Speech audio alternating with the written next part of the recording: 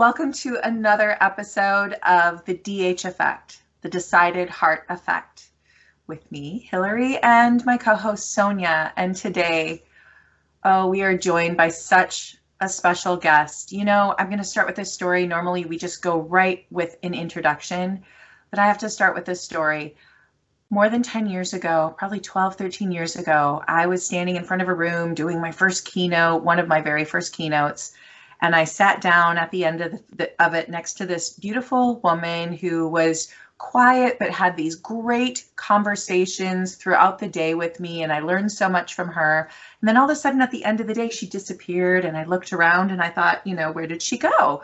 And soon there is this strong, powerful woman coming down the middle of the aisle, full climbing gear with a mask on for breathing, stands up on the stage and proceeds to tell us about climbing Everest. Not just Everest, but all 7 summits. And we'll explain what that is in a moment. And off comes the mask, and there is Lori Schneider, and absolutely fills my heart with more inspiration than I can even begin to tell you about. And so ever since then, there have been moments where she just does not leave my mind and my heart. And it has been an honor and a privilege. Here, this woman that was sitting next to me made an imprint from that day forward in how I live my life. So, Lori, thank you so much for being here with us. Well, thank you, Hillary. And Sonia, I'm so glad to meet you. And I'm very honored and humbled that you would invite me to be part of your show today. So thank you. And I think we're just a little bit shaken because we've had some conversations before we hit record, and already Hillary and I are just like in tears. And you know, where are these tears coming from? And for me, and I know for Hillary, for you as well, it's just this sense of an inspiration in such a powerful way. And I've, you know, if you looked at Lori's website, you're going to see a lot of interviews about her and her climbs. And for me, the way that I just connect with you, Lori, is this sense of redefining what power looks like. That you have such great humility. That like Hillary, you're you know, that you're at this conference and here's this wonderful woman having conversations, and all of a sudden that image of power shifts.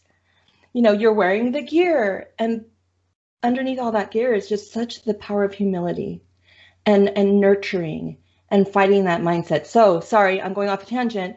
Would you please help us understand, you know, in terms of the climbs, what was one of the moments that shifted where you said, yep, I'm going to be doing these climbs? We'd love to start there. Well, the very first climb that I ever did was in 1993 with my dad. And he said, really back when I was in high school, he said, someday I want to go to Africa and climb Mount Kilimanjaro. Well, you know, I love my dad dearly. He's going to be 89 this year. And so we decided that many years later, I was on a trip around the world, and we were going to meet in Africa and climb Kilimanjaro. And should we make it, we would summit on his 61st birthday. Well, we did. And we barely made it to the top, barely made it, you know, just hooked arm in arm and almost crawled to the top, literally. And that was the start of that real feeling of, you know, empowerment, and, you know, just thrilled about how exciting it can be on a mountain. And the fact that I did that with my dad started this whole really deep bond with my dad in motion. And then 7 years later, he wanted to do another mountain. That one was really difficult. Luckily, I made the summit. He got altitude sickness and didn't. But that started my notion of climbing the 7 summits. So that was really the start of it all. Can you explain to our viewers and our listeners what the 7 summits are? Some people, I mean, those of us who are adventure seekers are like, oh my gosh, that's so amazing. And those who are not are like, what, 7 summits? I don't know. Is that a restaurant? Is that? I wish there was a restaurant. Seven Summits refers to climbing the highest peak on each of the 7 continents. So in Africa, you've got Mount Kilimanjaro. In the United States, Denali, which used to be called Mount McKinley, it's now back to its Alaskan name, Denali. In Asia, it's Nepal. South America, Mount Aconcagua. In Australia, it's Mount Kosciuszko. Let's see.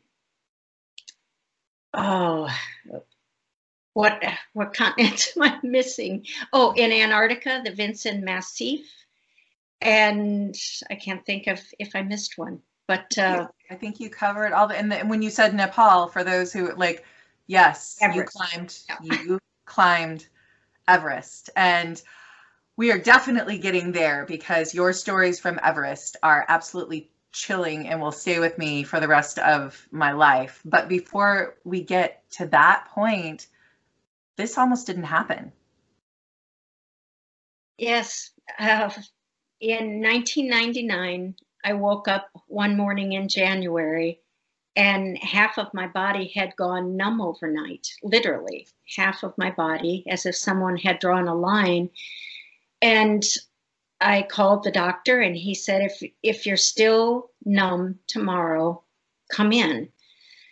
So I went in the next day and they tested me. They thought maybe I'd had a stroke. And then they thought, that it could have been MS, Lyme's disease, lupus, brain cancer, all these things. So for about 3 months, they ran multiple tests, and eventually they realized that one of the very first tests had been misread, and I indeed had multiple sclerosis. But during that 3-month time period, I had 4 lumbar punctures, or spinal taps as people call it, and they were getting ready to do a brain biopsy, thinking that I had lesions on the brain and possible brain cancer. And I remember being wheeled down a hallway, just minutes away from having my skull cut open.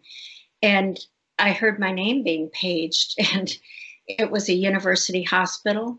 First day of every month, your team switched different doctors, and the new doctor was calling me and he said, I don't think you should have this test done. I think they've misread something. And I said, well, what do I do? I'm in the gown, I'm being wheeled in a wheelchair as I'm, answering back in the days of paging telephones.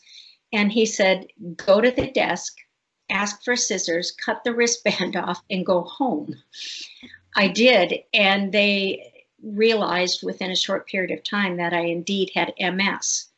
So during that time period, I had been training for a climb of the highest peak in South America, Mount Aconcagua, with my dad. And so I didn't even tell my family what was going on because I was afraid they would say, you can't do this climb.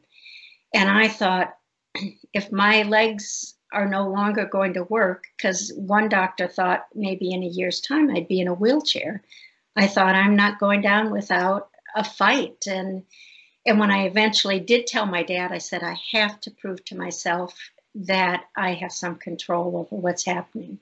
So I ended up going to South America. Dad got altitude sickness partway up the mountain, but I did summit on the Millennium, New Year's Eve, 99, 2000, almost exactly a year after the day that I woke up numb. For me, you've said in a previous interview that what was the most negative thing in your life became the most positive thing. Mm-hmm. Again, such a powerful thing that I resonate to, and the literal force of overcoming a spiritual, emotional mindset, fear. Can you talk more about this negative thing in your life that became the most positive thing?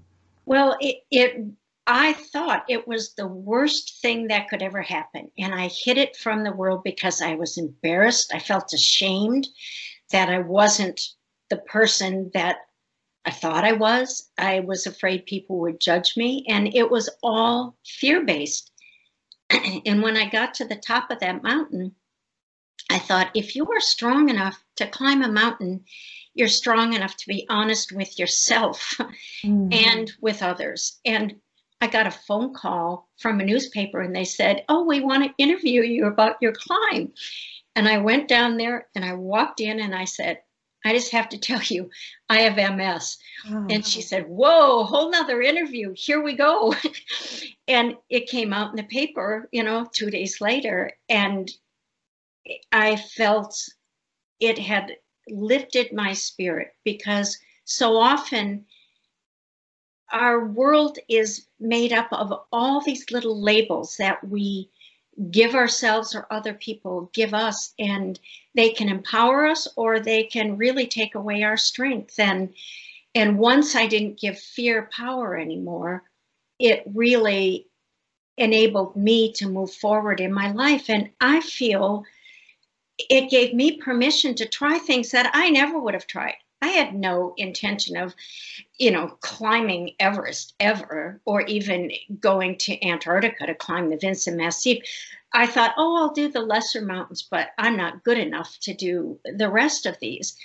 But I thought, I got to the point where what I thought was the worst thing in my life gave me the power to live my best life. Mm-hmm.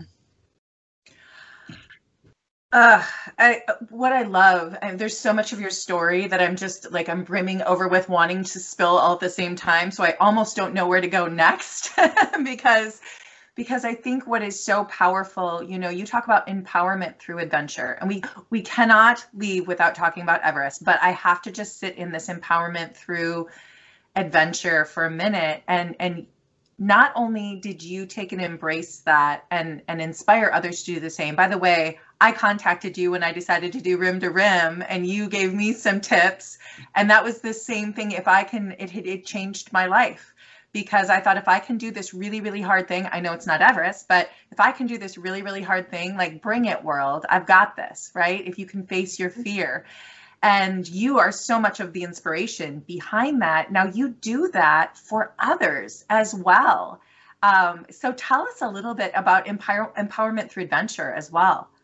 Well, the business empowerment through adventure works in a couple ways. This week I've been communicating with a young woman in Canada who was diagnosed with MS, and she's afraid her life is over. And I those are the conversations that I love to have with people, because we need to reassure each other that we have the strength and the power to move forward again. I did it on a little bit larger scale back in 2011. I thought, I'm done climbing mountains. I've finished Everest. People would say, what are you going to do next? It's like, I've done enough climbing. I finished my goal of climbing the 7 summits. And my new goal really is to just help other people find their power. So in 2011, I brought a group of 28 people to Africa to climb Mount Kilimanjaro, which was my first mountain. And I thought, let this story come full circle. Half of the people in the group, 14 out of the 28, had either MS or some had Parkinson's disease. The other 14 were companions, so that everyone went with a friend who was their person.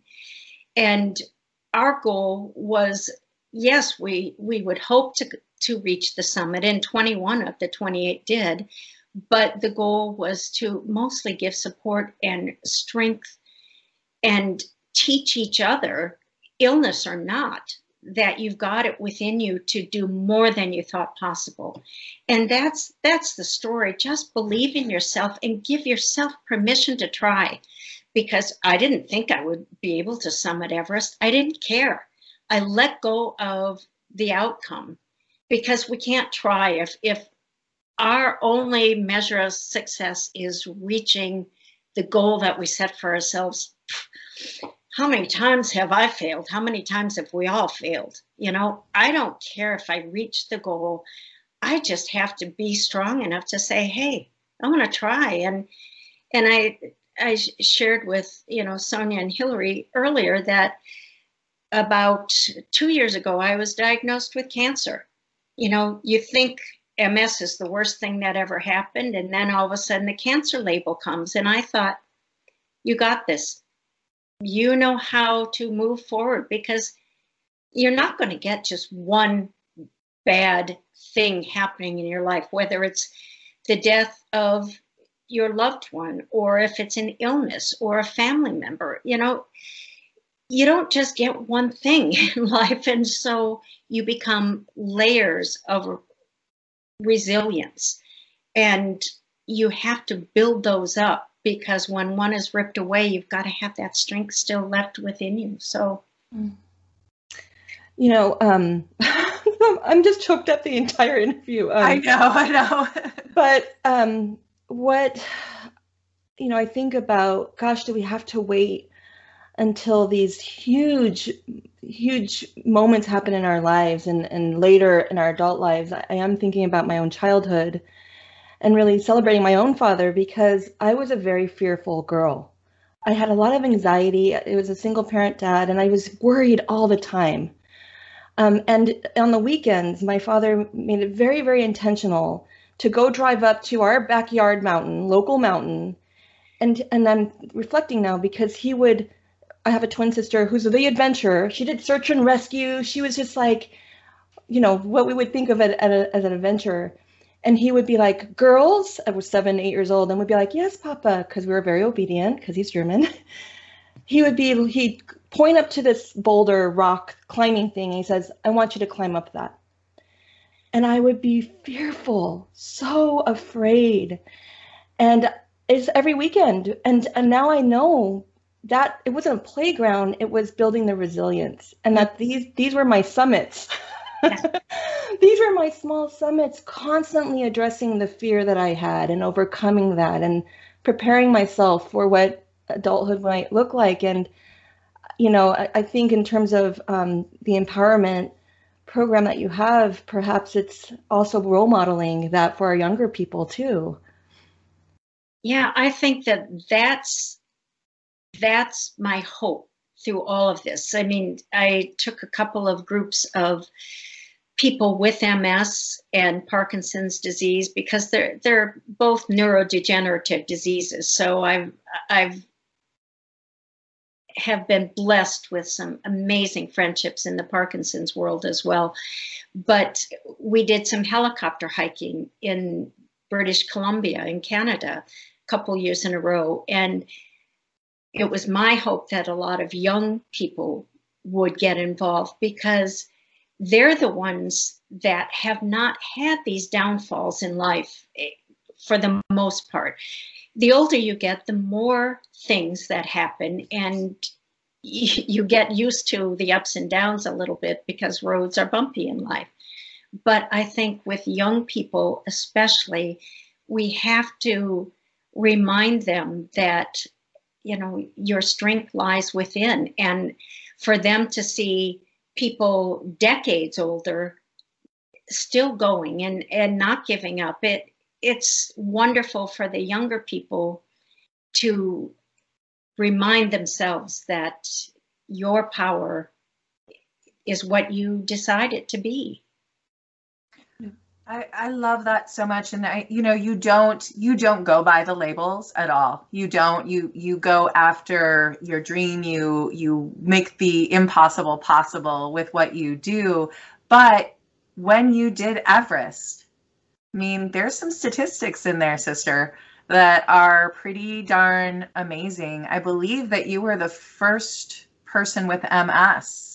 Can you tell us about some of the statistics of like defying the odds with Everest? Well, I was fortunate enough to be the first person with MS to reach the summit of Mount Everest. There had been other people that had attempted it at the time, men and women, but it was my day. It was my day, and Everest does call the shots. So some people get sick, the weather can be bad, whatever. When I summited in my age group, there were only about 5 other women in the world without MS, just in general, 5 women in the world who had completed the 7 summits, you know, because because I was 52 at the time. So, but generally about 1 in 4 make it, 70 or 80%.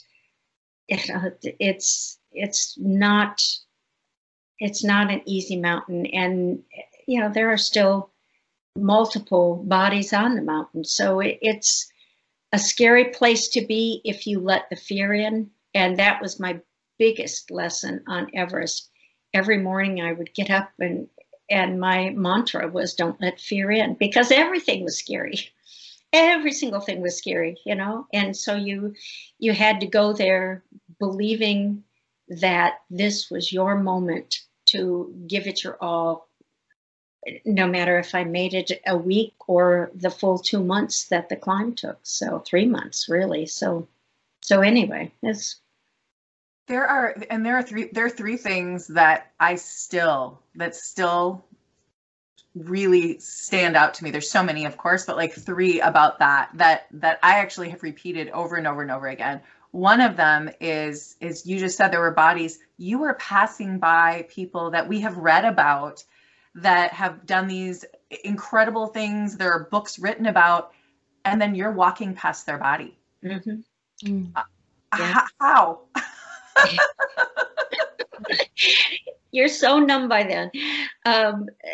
Literally and figuratively, probably. Summit night, you start at 10 at night.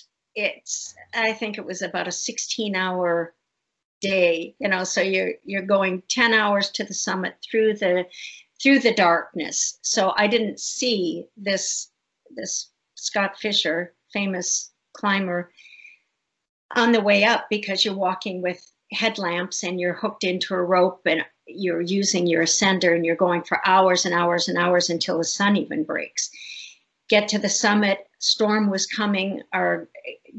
2 of our guides out of the 5, 2 of them had to turn back because of altitude issues. One had coughed so hard he broke ribs and had to turn around. The other guide, his toes were, in real danger of frostbite. He had to turn around. So anyway, we make it to the summit, those that are left, coming back down, and we're almost to high camp.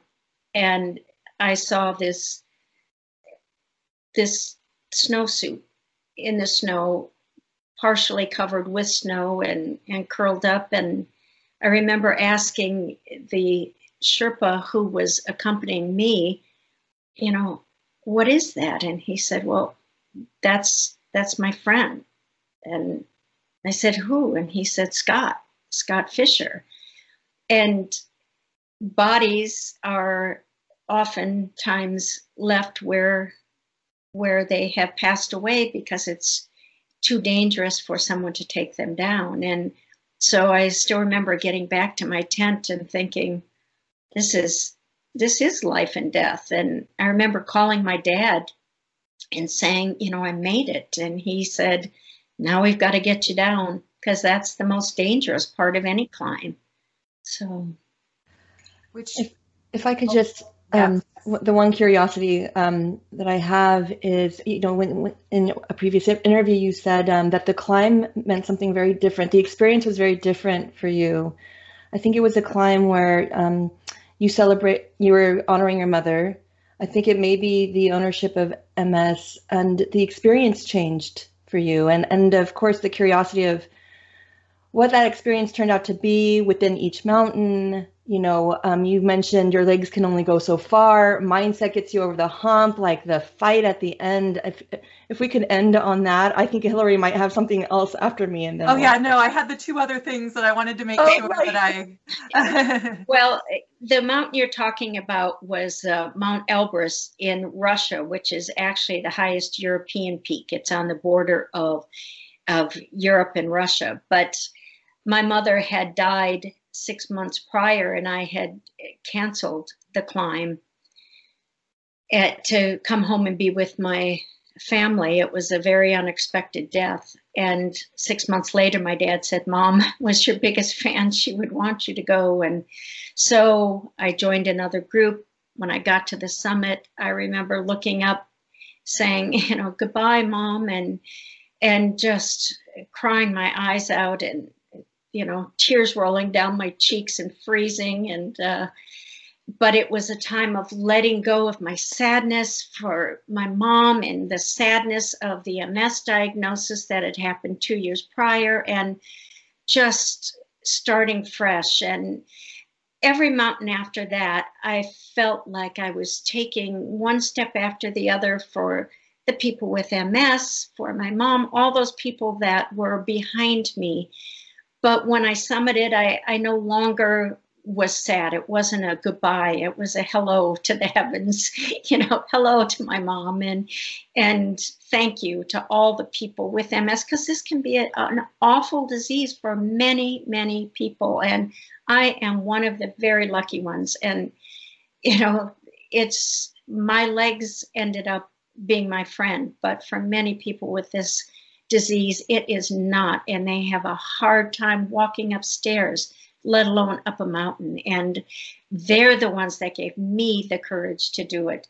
They were the ones that got me going step by step. So I thank them, because I could not have made it without the motivation and the letters that I got. Do this for us, do this for us. Let people know what the face of MS can be, to give us hope. But I am just forever grateful to all of those people fighting with this disease or any disease. Life can be really unfair, and I've been lucky, really lucky. You say you're lucky, but it's just so, again, there's such humility in what you say, because the courage that you have had is just it's absolutely astounding to see. And it would be such a great place to end, but I just I have to share the two and have you share. Sonia brought up her mother. Please, if you don't mind, what do you leave at the top of the summits for your mom?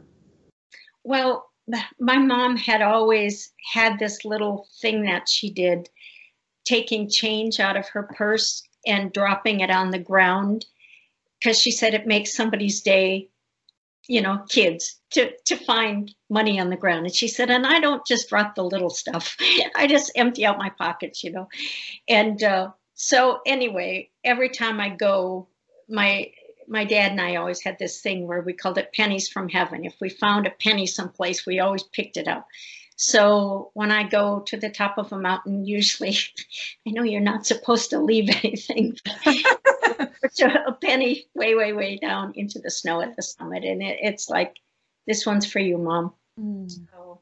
I love that. I love that so much. And the last thought, and then I'll pass it over to Sonia to close us out, but I just want to sit with you all day, and we are coming to visit, because just being in your presence is just, I feel like it can do anything today. But I think this is so important, and I can't tell you how many times I have repeated this over my life since I have met you. You got to the top of the world, literally the very top of the mountain, and you would think you could see the world, but you couldn't. You couldn't. And if you don't mind sharing what it was like, and then I don't know if you remember what you said that day, but what you said you did. What do you do when you get to the top of the world and you can't see anything?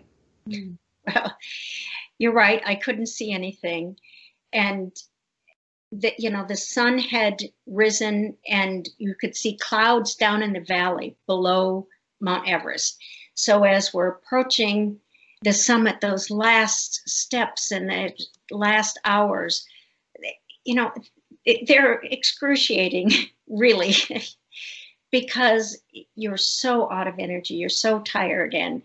And the guy behind me says, we have to hurry, because a storm is moving up. All those clouds in the valley were rising, and we got to the summit. By the time we got there, it was a whiteout. You couldn't see anything. And so after 16 years of dreaming of standing on top of the world, I get there and I couldn't see a darn thing.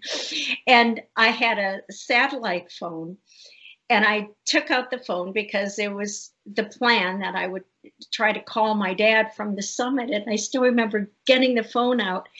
And, this is before the days of cell phones. So I've got the satellite phone and I got the number dialed in and it says, no service in China.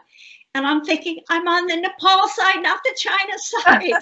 And so I'm dialing and dialing and redialing. And all of a sudden, I hear my dad's voice on the other end as the guide says, we have to get down. It's getting dangerous. And I hear my dad's voice and I said, Dad. And he said, Lori, where are you? And I said, I'm on the summit. And he started crying and I started crying. And it was just so emotional because he had been my inspiration to even start this whole climbing idea. And so, he told me, we got to get you down safely. And I hung up and the guides let us back down, but it was really emotional. But I did feel like, yes, I can't see anything, but what I saw was that this woman who woke up afraid 10 years prior, having been, diagnosed with MS, woke up numb. I thought, I'm not afraid anymore. I'm not afraid to live my life at all. And I have to teach others to not be afraid to live their own life either. And yeah, so it was a time to go inward when you couldn't see outward, but it was a more important view that I needed to see. And that was that somewhere along that 10-year time period, I'd gained the strength to survive my partner of 20 years dying 3 years ago, and the diagnosis of cancer and going through infusions, and the fear of being in a wheelchair, which never happened. And, all those things that could define you, you have to make a decision to find joy in life again. And that's what I've done. And I'm in a very happy place right now. I have a wonderful man in my life, and I'm moving forward one step at a time. And that's all any of us can do, one step at a time. I know. That I will forever remember the line that stays with me. What do you do when you're at the top of the world and you can't look out and see anything? You look within. Amazing. Thank you. Thank you. How do we transition out? Can we just have this as the filibuster of Decided Heart Effect? Right. So, Lori, I know that I want to continue the conversation. Our listeners and viewers want to continue the conversation. How can they find you? Where do they find you? Well, my website is lorischneider.net, and through email as well. I'm a one-woman show, and anybody that writes to me, I always write back, and they're very private. No one sees them, and feel free to reach out, because it's sharing our stories with each other, and you just need to be heard. I didn't know anyone that had MS when I got diagnosed, and now I know hundreds, and many, many, many of the people with MS are, stronger by far than I am, but it's finding that inner strength. And so, reach out to your family, reach out to your friends. Don't be embarrassed by your labels. Rise to a label that says, I'm courageous enough to deal with this. And so beautiful. Thank you so much for sharing your story, the courage it took for you to that first moment you revealed the story of MS, and then I am just so grateful for you. So everyone, thank you so much for joining us with this episode. You got to meet Lori Schneider. I hope the conversation continues. We do hope that you do feel inspired today to climb your summit, however that might be. Don't forget to subscribe, because you get to meet these incredible people existing on our earth, pushing us to become better versions of ourselves. We are on YouTube, Spotify, Apple Podcasts, all the things where you listen. And we just want you to take the courage and have and live a decided heart. Thank you, everybody.